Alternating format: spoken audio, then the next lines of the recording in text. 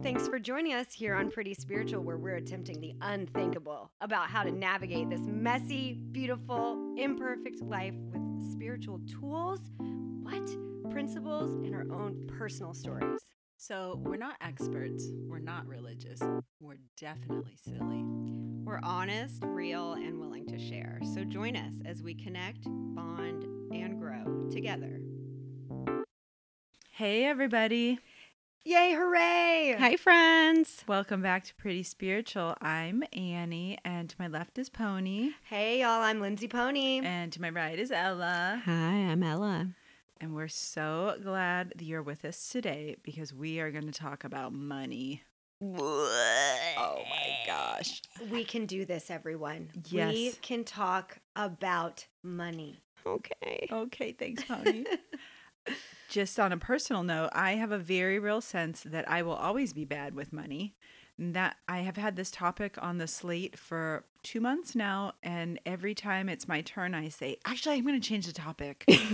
Please, yes, let's just continue to change the topic. Because I love to share when I have a solution, and I don't really feel like I have a solution yet. Fortunately, I don't do this alone, and Ella and Lindsay probably will bring something else to the table. But I'm really in myself about it, and I think I have to fix it, and I am not considering spiritual tools. So today, we're going to talk about having a relationship with money and bringing in spiritual tools. Weird. Gross. This can be done. This is a beginning. Pony's just carrying the It's whole good. show today. It's Thank great. you, Pony. That's all we Pony. can do. Pony. So I thought we could zero in on how we think about money, the challenges that we face internally, the challenges we face in relationships with others due to how we relate to money, and the spiritual tools that we're trying to use to have a healthy relationship with money and, as a result, the people around us. So at the core, money is just a social agreement, a type of currency we use to obtain goods or services. So why can it feel so murky, shameful, confusing, and dangerous? Let's dive in. Pony, why don't you start us off and talk about what your relationship with money is like? Okay, yay. Thanks, everybody. I know no one wants to talk about this. Head in the sand, head in the sand.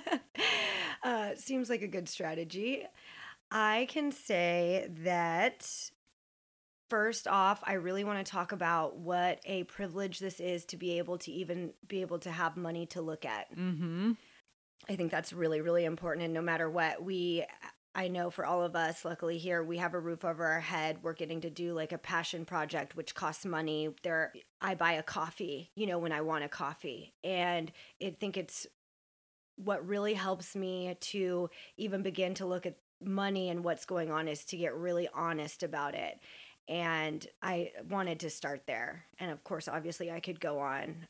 I understand that abundance is here in more ways than one, but when I come from my scarcity mentality and my poverty mentality, then there is nothing available for me. I can't get into gratitude and I can't get into action of what's actually here.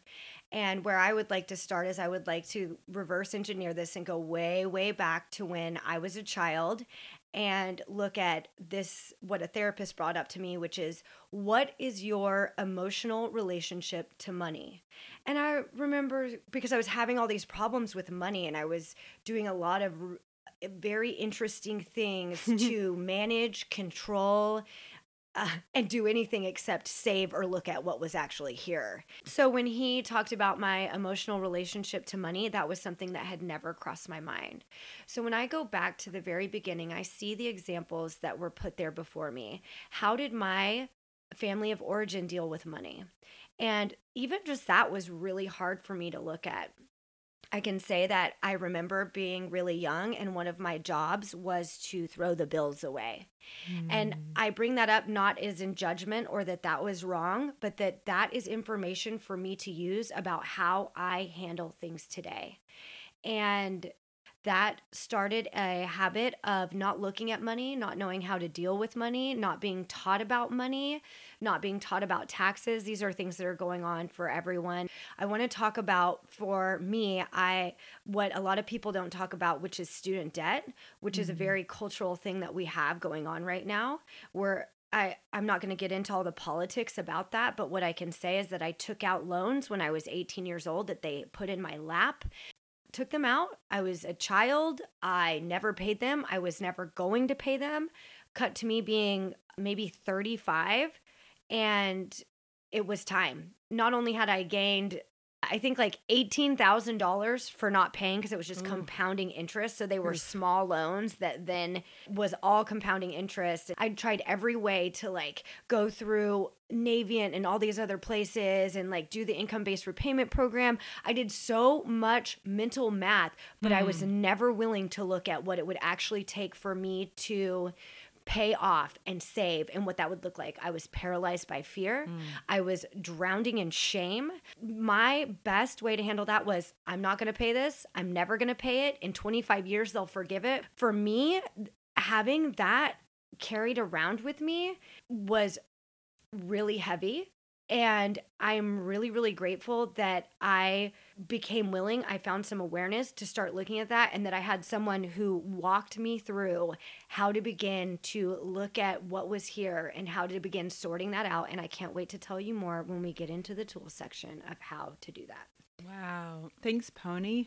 And I just want to say that I paid off all of my debt for that, which I was never going to pay. So it is possible. That is amazing. It's so helpful because I'm still of the opinion that don't tell FAFSA, but like I'm secretly never going to pay them the money. I'll never have it. So thank you.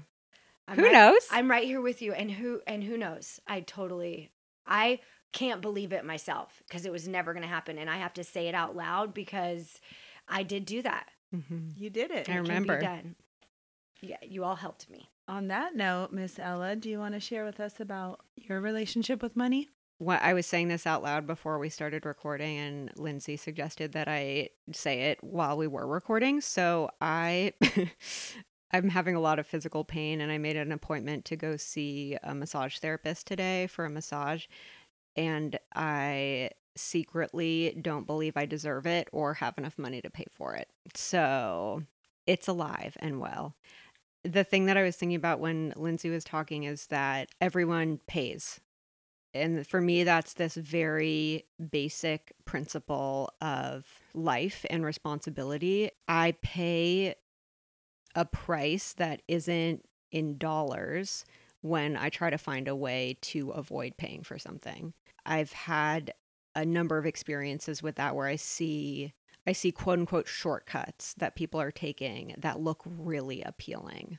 Maybe I could do this other kind of job that probably wouldn't feel great emotionally or all these other ways to do, but look, I would get all this money. And then over time, I've watched I've observed this for myself and seen what it's like for other people when we pay in something else. Like we pay with our self-esteem, we pay with our attitudes, we pay with our integrity, we pay with all of these things that are really, really, really expensive. They're just not measured in dollars. And so that's a really helpful place for me to orient myself right now because all I want to do is spend money to soothe myself. Like Lindsay was talking about, I had a different model as a child, but what my money model looked like was you have to suffer to earn your keep. And money is a reward for enduring the suffering. If you're going to spend money on yourself, the appropriate response is guilt. So it was like this really complicated, kind of messy thing to make sense of for me. So I grew up using shopping as an escape, using spending money as an escape.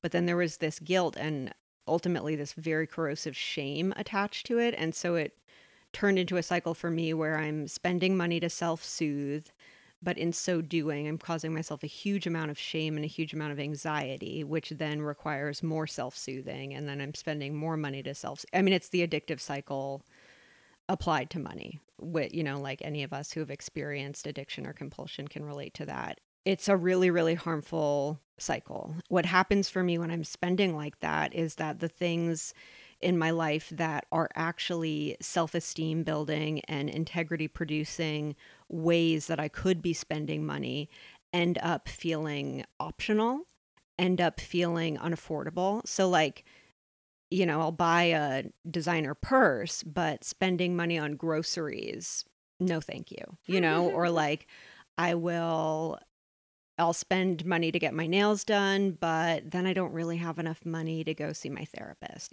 So like all these ways where because of this fundamental misprioritization and this broken core belief that says, spending money is a shortcut to self-worth, but actually it's a shortcut to shame. I actually get integrity by spending money on taking real care of myself, like actually helping myself feel well physically by, buying healthy food to eat, by going to therapy, by seeing my nutritionist, by buying all these herbs and supplements I take for chronic health problems. Like there are these ways that I can really support my integrity with money, but all of those end up feeling unaffordable and optional if I have this orientation of spending money to self-soothe with false refuges, let's call it that. So I'm not sure I'll have so many tools, but we'll see what I talk about when we get there. This is the question mark episode. Question mark. I would just like to say that just talking about this and bringing in our people and beginning to look at that is a huge tool. We don't just come to the table with all of the answers. It's just not how it works. And so I just want to commend us all for one, if you're listening and you even touched on this episode, like, wow, congratulations to touch on something that says money. And for all of us for just showing up and being okay with, we don't have the answers. This feels like a really big problem. It's messy over here. Here we are. Thank you, Pony. Thank you, girls, so much for sharing. And Pony, thank you for touching on privilege, because it really is a privilege to worry about money in the way that I do. Not everybody has their basic needs met, and that the worries that I have aren't centered on survival. And so it's important to acknowledge that that's a really real thing for a lot of people. So for me personally, for so long, I've had the story that I'm good with words and bad with numbers. And the truth is that words were easy and numbers were more challenging. And I didn't really want to do the hard work to learn how to do numbers. Money also felt like this magical thing. It was either there or it wasn't. And this is when I would have a job and accounts and all these things. But I just kind of felt like it was this thing that would come and go. And I don't know how to keep track of it. This sort of helpless approach, not a practical tool that I could master, right? Not just this thing that there's an easy way to navigate. That said, my parents really tried to teach me how to have a healthy relationship with money, but honestly, always been hazy for me. And that's no one's responsibility but mine. And so my solution for a lot of life was to keep my money world small so that I didn't have to figure it out. I don't mean that I didn't try to earn money, which I did, but I didn't have a credit card until I was 30. I'm like, that's a solution. You just don't have a credit card. Instead of trying to figure out how to read a credit card statement. I'm still riding that wave. Wow. I know. Once I stopped drinking, I remember I met this man, and I wasn't yet a writer, and he said he was a writer, and he hadn't been drinking for 5 years, and he said, but I spent all my savings. And he said, I had all this money in savings and I spent it all. And I was just like, I never want to be like him. And at about 3 years into this spiritual journey, I was like, I am just like this dude. Mm-hmm. I was a writer. I had a lot of money in savings. I had burned through it all. And I was just like, what happened? What happened? Relatedly and unbeknownst to me, I was having a mental health crisis. But on top of that, the money shame was real. Mm-hmm. I accrued $10,000 of credit card debt, first credit card debt in my life. And I was so overwhelmed, and I was just thick in avoidance. Well, surely if I just pretend it's not there, like I heard both you girls say, it'll just go away. Mm-hmm. And apparently that's not how it works. And I got help paying that off, but then I would do that cycle again. And also coupled with this and coupled with the haziness is this pattern of helplessness that I have around money, where historically I would be in relationships where people would have to rescue me financially, my partner, and when it was like I would create this helplessness in myself. I've repeated that in various ways, and maybe it's not so extreme now, but I still do it, and it causes problems because I don't quite know how to be fully step into my relationship with money, and I'm always needing help with it. And I have a weird way of ceding power to somebody else if they're rescuing me financially. Like I feel like my worth is kind of tied up in what I earn or what I don't earn. And so I have a hard time speaking up. And it's just like a lot of really strange ideas around something, like I said in the intro, that is really just this social agreement between goods and services. But I've attached all this stuff to it, like power dynamics in relationships, my personality, my worth, whether I'm good at something or bad at something. And so just recently, I've really started to look at this, and I will talk about that in the tools department. Yay, Annie, I related so much to all of that, and thank you for putting words to that. Whatever it is, that like unconscious, subconscious negotiation we do where... Subtext. Yeah, there's a lot to look at. So with all of our little mini stories, now we're going to talk about what we are trying to do to navigate this or maybe improve our relationships with money. What about you, Pony? Okay, some of the tools that I think are really necessary for beginning to look at money and where we're at. Step one is really just to become willing to look. That's where we put down it's not there, I'm never going to pay it. All of those strategies, we put those down, we bring awareness to that, and then we become willing to look. For me, that requires meditation and my meditation practice, which can be as simple as even just 3 minutes in the morning to quiet things down and drop into my body so that my mind isn't running the show of what's important. Because otherwise, I'm just in that fear state of, I get in the fear state, I get paralyzed, and it actually has me spending more money because I'm not looking at what's going out. So not only do we need the awareness piece, but we also need, and this is like the metaphysical stuff, right? We also need the clarity piece. The clarity for me is to set a goal. What do I want to do here? Right? If I've been able to come to terms with money feels weird or whatever it is, the beginning, the clarity is set a goal. Maybe you want to actually look at your student debt. Maybe you want to look at your credit card debt, how to begin to even do that. Do you actually want to start paying on your school loans? Do you want to save for retirement? That's like right now, that's my goal for next year.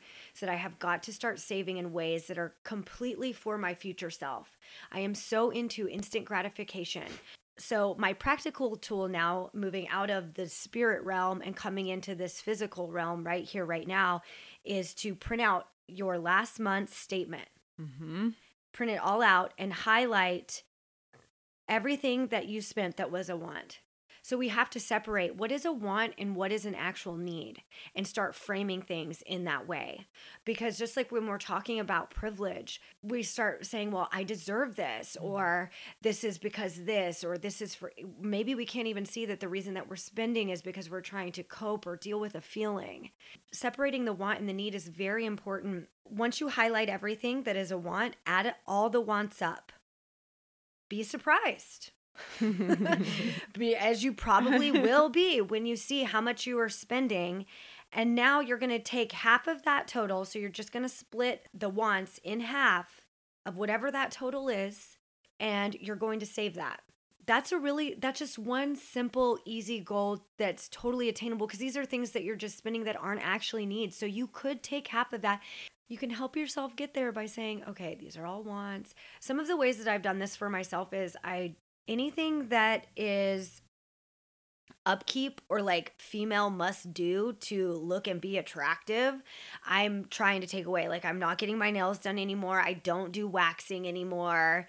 I'm a mammal. I am hairy. And those things are like actually really hard. Like but I did the adding up of the money. When you see if you get a coffee every day, how much that is for the month, it is a huge amount of money. It's really important to look at what's going out, what is a want, what is a need, and then to start saving for that. So it's the awareness, being able to look at this, it's clarity of setting a goal, and then actually looking at your priorities.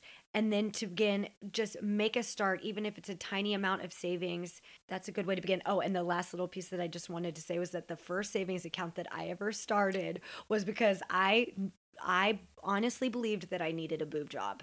Hashtag priorities. Okay. And so if we just How old were you? This wasn't that long ago.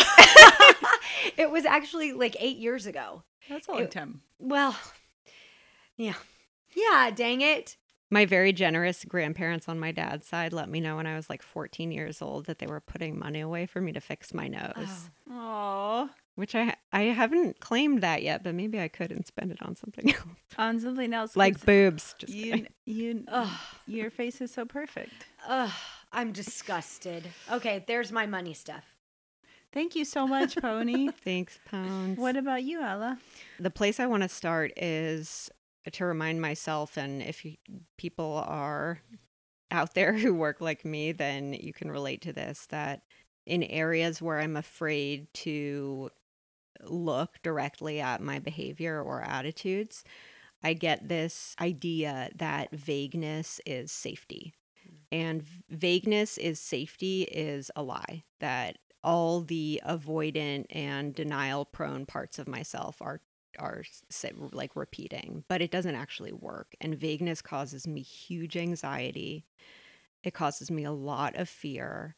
And the worst part about it is that instead of having parameters, the vagueness allows the fear and the anxiety to be the biggest thing, to grow and grow and grow and grow. I love the idea of bringing awareness to spending. And the first way that I started doing this, God, years ago is, and I still do it, I track all my spending. And so every time I spend money, I have a note in my phone and I write it down.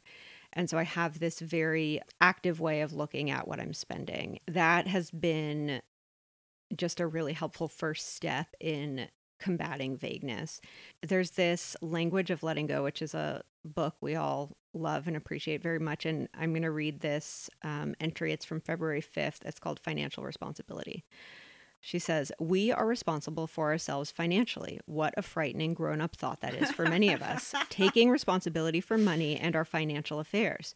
For many of us, handing over responsibility for our financial affairs has been a part of the codependent trade-off in our relationships." Again, that thing that Annie was mentioning that I definitely relate to.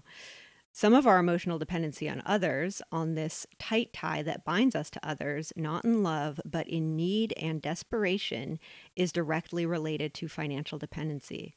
Our fears and reluctance to take responsibility for our financial affairs can be a barrier to the freedom we're seeking in recovery. Financial responsibility is an attitude. Money goes out to pay for necessities and luxuries. Money must come in order to go out. How much needs to come in to equal that which is going out? Part of being alive means learning to handle money. Even if we have a healthy contract with someone that allows us to depend on him or her for money, we still need to understand how money works.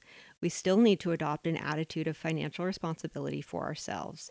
Even if we have a contract with someone else to provide for our financial needs, we need to understand the workings of the money earned and spent in our life. And here's the best part / worst part. Self-esteem will increase when we increase our sense of being financially responsible for ourselves. We can start where we are with what we have today. And I love everything she's talking about because I really relate to that codependent framework for relationships that keeps me stuck, keeps me in fear, and keeps me dependent in unhealthy ways on other human beings. I also really appreciate that we can start with our attitudes because the idea of taking financial responsibility for myself seems like a really, really bad call. On the best day, stupid. And on the worst day, stupid and really dangerous. Like I won't have enough, I won't be taken care of. That attitude really shifts for me when I adopt an attitude of responsibility. And one way that I can think of this happening is that I got a bill from my healthcare provider for $800 after a migraine treatment that I received. And I freaked out. I did a lot of crying. I did some yelling. And eventually I got to this place where I was like, hey, thanks, universe. This is happening for my benefit. I really practiced that attitude. This is the universe conspiring for my benefit. If not taking financial responsibility for myself is hurting me, here's the universe making it less of an option to keep doing that. Here's the universe saying, here's a really clear-cut way that you can prioritize spending money on taking care of yourself rather than harming yourself for supposed self-soothing. And so if I can try on that attitude, it really, really helps me to combat the fear and the scarcity that come up around it. It helps me feel safe just trying for today instead of, financial planning definitely has its place, but for me, I can get really, that planning can turn into kind of a frenzy in my brain, and I really need something practical and day to day that will just help me try right now. And the other quick tools I have are to look at my motives, ask myself, is this self care or self harm? If I'm buying another turquoise necklace, chances are it's self harm. If I'm buying something to take care of my body or my mind or my spirit, chances are that's self care. I try to pause when I want to buy something. I ask myself, what do I think I'm going to get for this? Like, what emotional booby trap is happening right now? What do I think I'm going to get from having this thing that is a lie? And then if I need to buy it anyway, which sometimes happens, what is it like to refuse to pick up shame and instead to, in a lighthearted way, just own it? Yeah, I thought I had enough turquoise jewelry, but I guess not. I really love turquoise. I just want all the turquoise in the world. If I could put it in my bathtub and soak in it forever, I probably would do that. Maybe that's my secret goal. At the end of the day, the thing that I really need the most, it's become really apparent to me in my life, is forgiveness for being a human, for being imperfect, for being messy, for not having it all together, for not having all the answers. And any way that I can forgive myself for, quote unquote, doing it wrong is a solution. And if I can live with a forgiving attitude, chances are I'm not going to need to check out and self-soothe in harmful ways. So Thank you, Ella. Thank you, ladies, for these tools. My tools are frighteningly similar. full body squash blossom. Nice. So the first part was just noticing when I'm sticking my head in the sand. Oh my God, I love to pretend that things aren't happening. I talked about that credit card debt, and I knew it was happening. I knew it was there, but I just wouldn't look at it. And this was probably about 5 years ago, and it has been resolved, but the crux of it was just pretending it wasn't going on and just being terrified. Part of it is just coming out of denial, which isn't easy to do. You can't just be like, hey, come out of denial. Hey, you. So the things that both of you have talked about of like looking at it. And as you're sharing, I'm like, okay, I have a tool for myself. I need to look at my bank accounts every day. Right now, I'm going to make this little promise to everybody. I'm going to do it for 1 month. I'm not going to do something in my head like I'm doing this now forever. And then of course I don't follow through and then I give up. So I'm just going to say I'm going to set a timer on my phone or an alarm, and once every day I'm going to look at my accounts. And so for me, that's part of the tool, is just looking at what's happening, being present with it. And like we have all been talking about, is coming to understand that it's just a thing to get to understand, like that reading Ella had from Financial Responsibility. My part is to be cognizant of what's happening. Money is changing for me. I was talking about those older patterns that I had where I'd be very helpless, and then I have someone who was kind of rescuing me financially, but also just I was being submissive in unhealthy codependent relationships. And I realized I was bringing that into my current relationship where it didn't need to be, because the foundation is a healthy relationship. And so I would make a mistake around money, around the credit card, and I would get really cringy and weird and submissive. And how confusing is that for someone who's not in part of a unhealthy codependent relationship? What's going on? Yeah. here? What? So I had to just the help with professional help with my therapist, and also some of these tools that Pony was talking about of prayer and meditation. I started to realize that I could just say, I made a mistake, and that making a mistake isn't mean that I'm fundamentally bad. And I had that really mixed up where I'm like, oh, if I do something wrong, I'm bad, and therefore everything's bad, instead of just saying, I made a mistake, here's how I can resolve it. That's been a practice for me. But also, I kept trying, and you guys, I don't know what it is, but I really do haze over when Pony's, your suggestion for printing out a credit card bill was so great. And I have spent so many times printing them out, and my brain just kind of melts down. And I realized I need help. I can't do it by myself. And I don't mean that like, I can't do it. I have a shutdown and I need help. And I found a financial coach. And it's so cool because we have a shared Google Sheet.